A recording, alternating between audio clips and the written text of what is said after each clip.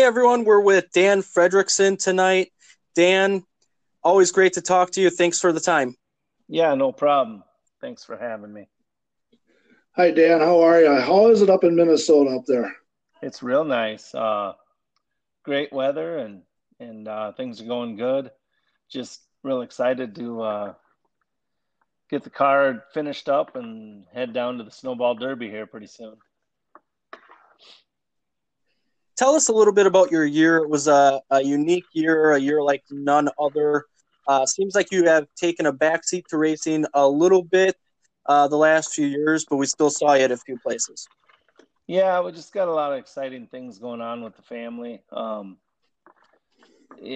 Just where racing used to be really high on the priority list.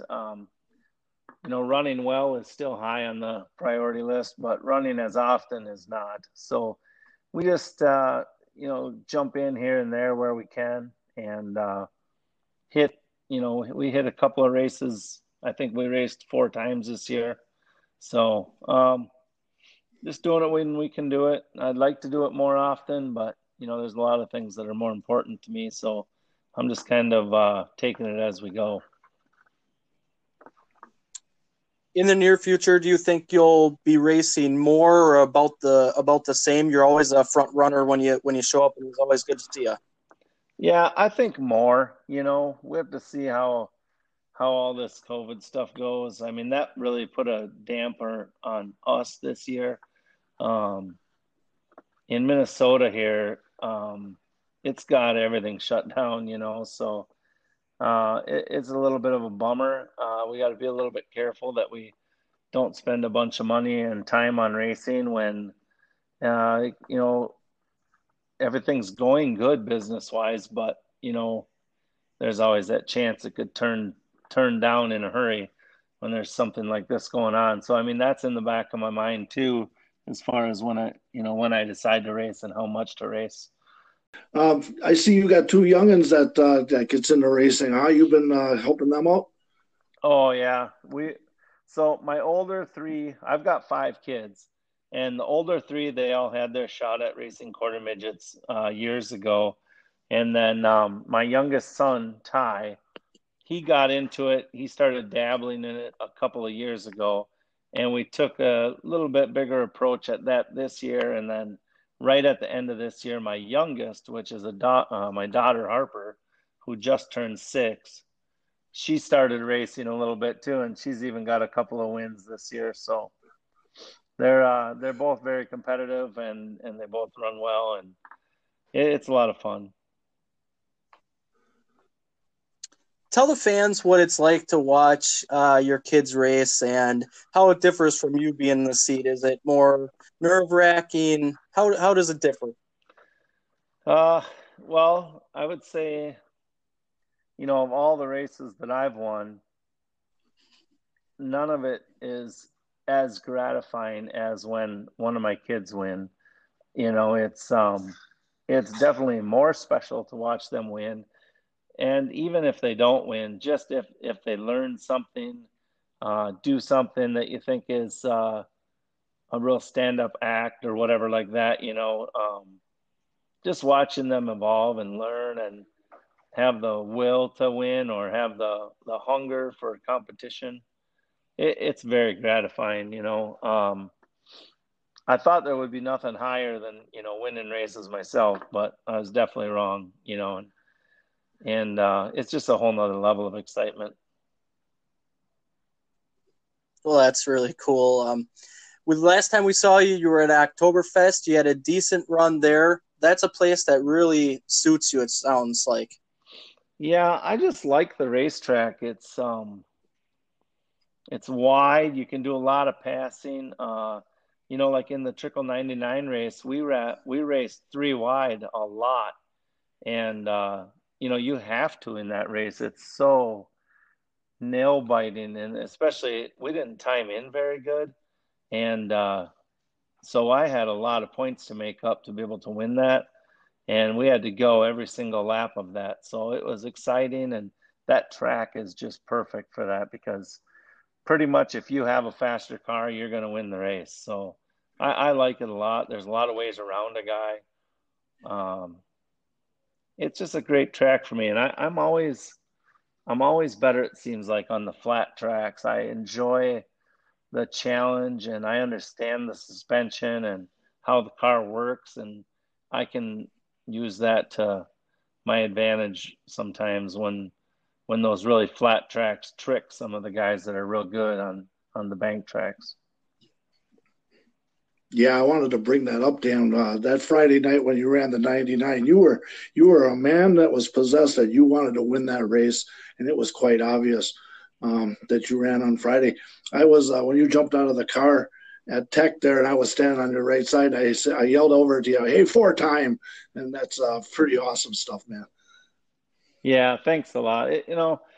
We've had so much going on around the house and with business and everything, and I haven't really gotten a chance at any big wins for a while. So, um, 5, 6 years ago, I would just blow that off like another race. But after the last couple of years, I cherish, that win, and any, good win I can get is good to have when you're only doing it part-time. So you've been to the Snowball Derby a few times in the past. We personally saw you down there for the 50th annual in 2017. Seems like you always have decent runs up there. Is there anything that helps you prepare, like the big races up here, for something like that down there? No, not at all, I don't think. There's a few small differences, and it makes a big difference. So when we go down to the Snowball Derby, we run a 4-barrel carburetor, basically the same engine that we run up here, but we only get to have a 2-barrel carburetor up here. So it adds about 130 horsepower, and so that makes it a whole different ball of wax. Their racetrack down there is very abrasive. If you look at it closely, you can actually you see seashells sticking up instead of what you would see like rocks up here in a racetrack, and it grinds on the tires, and they use a different tire compound also. So it's pretty much throw everything out. You're going blind when you go down there. Is there a track that would compare close to Five Lakes Speedway up here at all? If the shape of Madison was the size of La Crosse, with the asphalt of State Park, that would be Five Flags Speedway.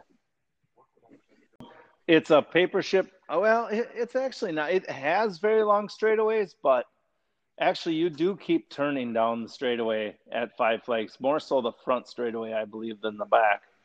So you are slightly turning all the way through the straightaway, not much, but I would say Madison, you're more going dead straight. But yeah, it's a different animal. It's the whole experience of the Snowball Derby, from the racetrack to the people to the hype. Everything is awesome.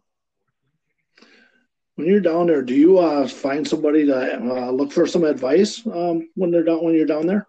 No, not really.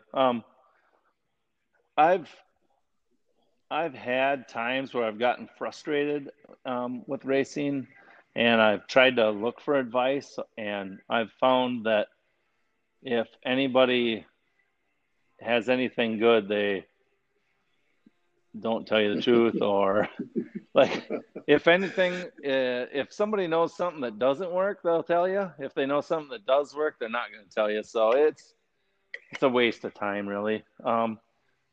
If you see me asking for somebody, for a bunch of advice, I'm probably just messing with them to see what they'll say. But I mean, I've got a few people that I bounce a few things off of here and there, but as far as saying, "Hey, give me your setup," it's just not going to happen. Yeah. So tell us about how you prepare for the Snowball Derby. What do you do in the upcoming weeks? Is there any strategy talk between you and your crew? Anything like that? Well, I mean, to be honest with you, most of preparing for the Snowball Derby is just finding the money, you know. That's probably job number one for me is just being able to afford to do it. Just give you an idea, I'd say we're definitely in probably the bottom 10% of the budgets that go down there, and we'll probably spend 18 to 20 grand to go. Some of the big teams will spend 50 or 60,000 by the time they test twice and things like that. So it's kind of a stupid deal as far as money goes, but it's a one time a year special trip, you know. So I got a lot of really good sponsors, and they all kind of know that I'm going to come begging on middle of November for some money for the Derby. So they keep a little extra for this race, and we pretty much all know that we're heading down there, and it's expensive. So I mean, so there's that end of it. I'd say that's the biggest stress. The body tech is really, really strict down there. So we spend probably 3 or 4 days making sure that we don't have to rebuild our car when we get there.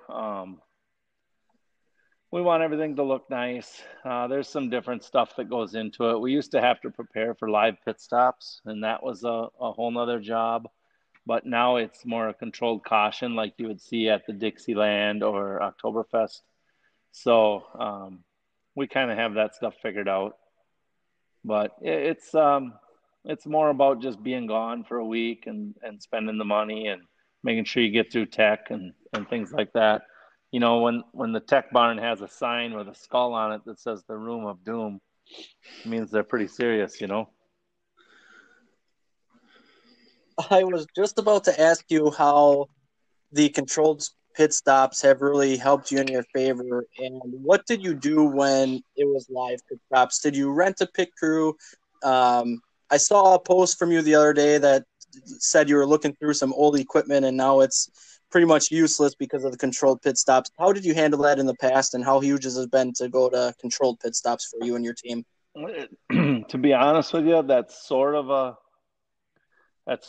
catch-22 deal, because when you come from Minnesota and you bring down your guys, you obviously have to put up that many guys in hotel rooms and get them to take work off. And sometimes you have to throw them a little ching to make up for that time off and all that stuff. So for me to do the controlled pit stops, it does save us some money, but it's not as much as you would think, because when we had live pit stops, we would just pay a crew to come from North Carolina.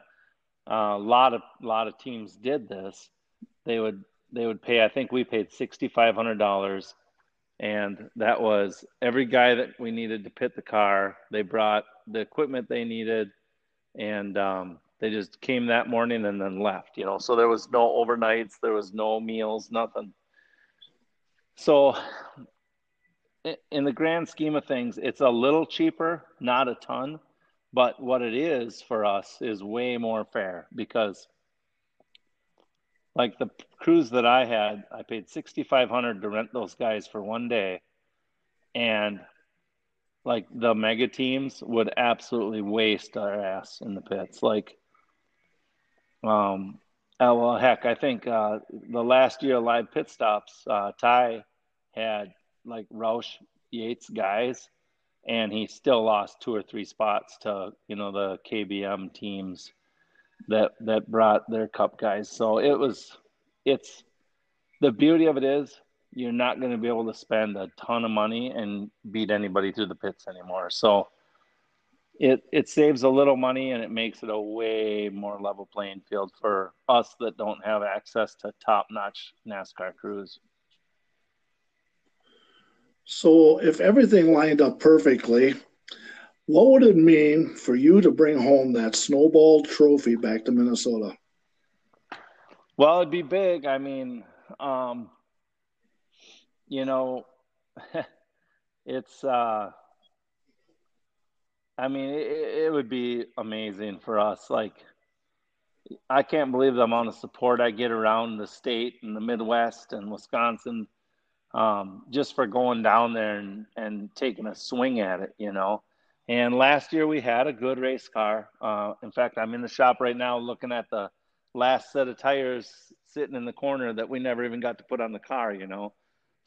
So we had a good car last year, and we got caught on the wrong pit cycle and didn't get our last set of tires on. And, you know, you're not going to overcome that, you know. So I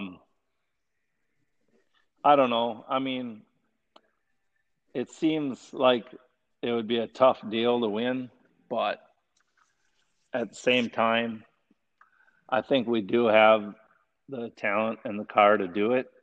It's just that we probably don't race enough all the time to have a ton of confidence to win. I mean, we can compete for it. We hope to win, but it would be pretty amazing to be a part-time racer and win the Snowball Derby, I'll tell you. What do you expect out of the track? Do you see it changing throughout the weekend? And then also tell us how tense qualifying is. Well, as far as the track itself, it changes a little bit. You know, it's a lot like lacrosse, where there's a few different classes and there's weather coming and going all the time. So it does change. You can actually feel the car when you're racing. When you get a big cloud and the track goes, you know, dark, not sunny for about 3 or 4 laps after that, you can feel the car tighten right up. And then the cloud will go away and the sun will come out, and 5 laps later, it's loose again. So it's almost like a light switch, just based off the weather. Time trials is obviously a very tense situation. A couple of reasons. Obviously, there's a lot of really good cars there, and there's a lot of money at stake. You know, you spend a lot of money to go, and if you don't make the show, then it was just all wasted, you know. And it's just, I mean, I've made the show, luckily, every year, but, you know, I've seen a lot of really, really good guys not make it. And, you know, it's just a fraction of a hair that makes the difference. And so you don't want to go real early. You draw for qualifying. It's actually like shown live on Speed 51, the qualifying draw. And you kind of want to go in the middle somewhere. Early on, it's probably still a little too warm. And then in the middle is probably when it's the fastest. And the later the time trials go, the more the evening dew sets in. So if there's a little break in the action or something, the track will start getting a little bit of moist, like, surface on it. So there's a lot to it. And it too goes with when you get to pick out your tires. So if you time in first, you get to pick out your qualifying tires first, but then you pick out your race tires last. So it's a weird deal. You want to land right in the middle of qualifying when you draw. Obviously, you have no say over that, but you hope for somewhere in the middle.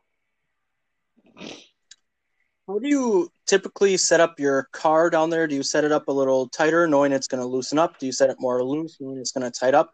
Well, it's a very unique track.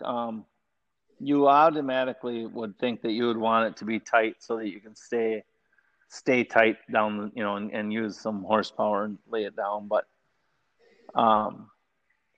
it's kind of one of those deals where if the car doesn't turn, it's never going to get down the straightaway. So you know, as much as you want to tighten it up and get good forward drive, it's almost more important that it turns the corner good. It's almost like turn the corner good and then just use the throttle pedal. You know, give it the gas it'll take and no more. You know what I mean? Like, anybody could just blast the tires right off it down the straightaway. Like, once you get 50 laps in, you can't get it anywhere even close to the, you know, full throttle down the straightaway. So it's a tire game. It's a throttle game. And it's kind of a mind game because you think, oh, I'm going to get loose. I need to tighten the car up. But really, it doesn't help you.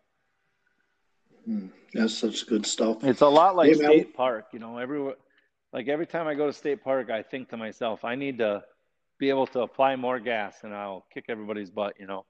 But realistically, you get there and you keep getting it so you can use more and more throttle down the straightaway and you just keep going slower through the corners. So it's a lot like that. You just have to have the mindset to not get caught up in forward drive and keep focused on the corner. Yeah, Wausau's a good place to for figuring something like that out. So, hey, we're gonna be on Speed 51, man. We're gonna be watching you, man. We're gonna be rooting you on, man. Wishing you the best of luck down there, man. Yeah, thanks a lot. It should be good. We're going to leave a little early and go test this year. We did not test last year. You get a lot of practice down there, but it just seems like it's still never enough with so many different things than what we're used to up here. So we're excited. We're going to get down there and get everything lined up, plenty of time, and hopefully it goes well. So I appreciate you guys having me. Absolutely.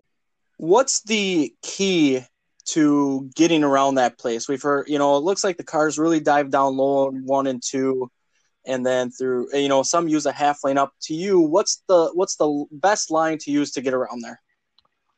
I like to be right on the apron in 1 and 2, like you said. That seems to be the best. 3 and 4, a lot of guys, they come in really high and kind of corkscrew it down the hill. Kind of like if you ever watch like Matt Kenseth race at Madison, he does that very exaggeratedly, and that's kind of one good crack you can take at 3 and 4. You can diamond the center of it a little bit too. I think the bottom line is you just need to be against that inside wall, getting off of 4, almost hitting it, on the left front tire. So. Yeah, all the way around the bottom 1 and 2, whatever you got to do to get into turn 3 good and get off 4 right on the bottom. It's kind of a southern track thing, like New Smyrna, Five Flags Speedway, Nashville, I-70, all those bank tracks down there have the same thing happening. When you drive off the corner and it goes from a fairly, I would say banked or extremely banked corner to a little bit flatter straightaway, there's a line where when you go across that transition, you lose all the load in your race car. And every one of those tracks, it's like you can't get low enough off the corner so that your car doesn't unload when you hit up on that flat straightaway. You know what I'm saying? Yeah, final question. I just thought about something else here as well. How close are you to the wall getting into 1 and then through 3 and 4? Because it looks like you can not there's an inch there, maybe it appears. I'm sure it's a little more than that, but it just seems like you are so close to the wall. Yeah, I mean I've broke the left front fender. I've been there 3 times and I've broke the fender on the wall every year. So I mean, you'll touch it, I guess ideally you'd be 30 thousandths of an inch off it every lap, but sometimes you hit her a little bit. You don't even really notice it. The fender hangs over the tire a couple inches. So yeah, you get in there right on it, and sometimes it scrapes the tire a little bit, but that's where you need to be. That is crazy and great stuff to hear from you. Well, Dan, thank you so much for your time. We really appreciate it. It means the world to us, and we can't wait to see what you do down there. And it's always great to see you. Yeah, thanks a lot, guys. Have a good night. Yeah, have fun and safe travels there, Dan. Thank you. What an interview by Dan Fredrickson. Dan's been a guy who we've gotten to talk to a lot over the years, just like the other ones. He's come out on top a lot, and this year he didn't do as much racing as he said, but he's always one to watch no matter where he goes. Man, when he was explaining how the car comes off the corner, and you can just kind of close your eyes and you can just picture what he's talking about. That was really awesome how he explained that to us. Yeah, a lot of things he explained too. The fender hitting the inside wall. It looks like they're so close, but I didn't realize they were actually hitting the wall at times, brushing the wall, I guess you'd say. That just blows my mind. Yeah, yeah. When I started with that interview, I looked on his Facebook page, and he's got his children on there, and they're all dressed in suits, and helmets, and they got these little mini cars, and they got checkered flags and everything. And I can see where his priorities are going to go with his children like that. That looks like that would really be a blast. And I could imagine having your children out racing and helping them out. I think that would really be cool too. Absolutely, and I think it's always been a family affair with him. Has a lot of family on the crew and all that, very close to him. And then the other thing I found interesting too, he kind of said the same thing that Dalton Zier did about Madison and lacrosse, kind of combining them. And then he also said State Park as far as, how you use the throttle and all that. So that to me, going to those tracks really puts it in perspective of it's kind of all meshed into one. And if you did that, it would be a Five Flags Speedway. It was really cool how he went in depth about that. Yeah, when he brought up Wausau, all of a sudden, okay, there you go. There's an old grinder, bull ring. And then you mix in some Madison lacrosse all together and put that together. I think that's a very good recipe that he came up with. Good explanation on that. Yeah, he explained things so well. It was a fantastic interview, as we just said, and I can't wait to see what he does down there because there's times where at points in the race where I'm thinking he's the guy to beat. So if everything can go right, he can certainly be one that takes home the checker flag and the Snowball Derby trophy. Thing about it is he has so much experience and, and seat time, and, he's a warrior, and, he sure like to see him do well down there, as his career goes on. That would be really, really cool if he could pull this off. Absolutely, just like the others would, but Dan as well. Well, thank you to Dan Fredrickson for the time again. We hope to reconnect with him as well. I think this is really going to connect with the fans. Yeah, I think so too. It's fun stuff, and we kind of get a little bit of an insight of how the drivers are, and once when people go out to the racetrack, hey, you can go out and you can visit with these guys too. They're friendly, and they'll teach you and talk to you, and it's all good stuff. That's why that's why we dig this sport. Absolutely. That is one reason why we do. Everyone seems so approachable, and all you have to do is go talk to someone about racing, and they're an open book a lot of times. So we appreciate Dan's information, Dan's time, and we look forward to doing this again. All right. Thanks, Lauren. We'll see you later. Yep. Thanks, Mark.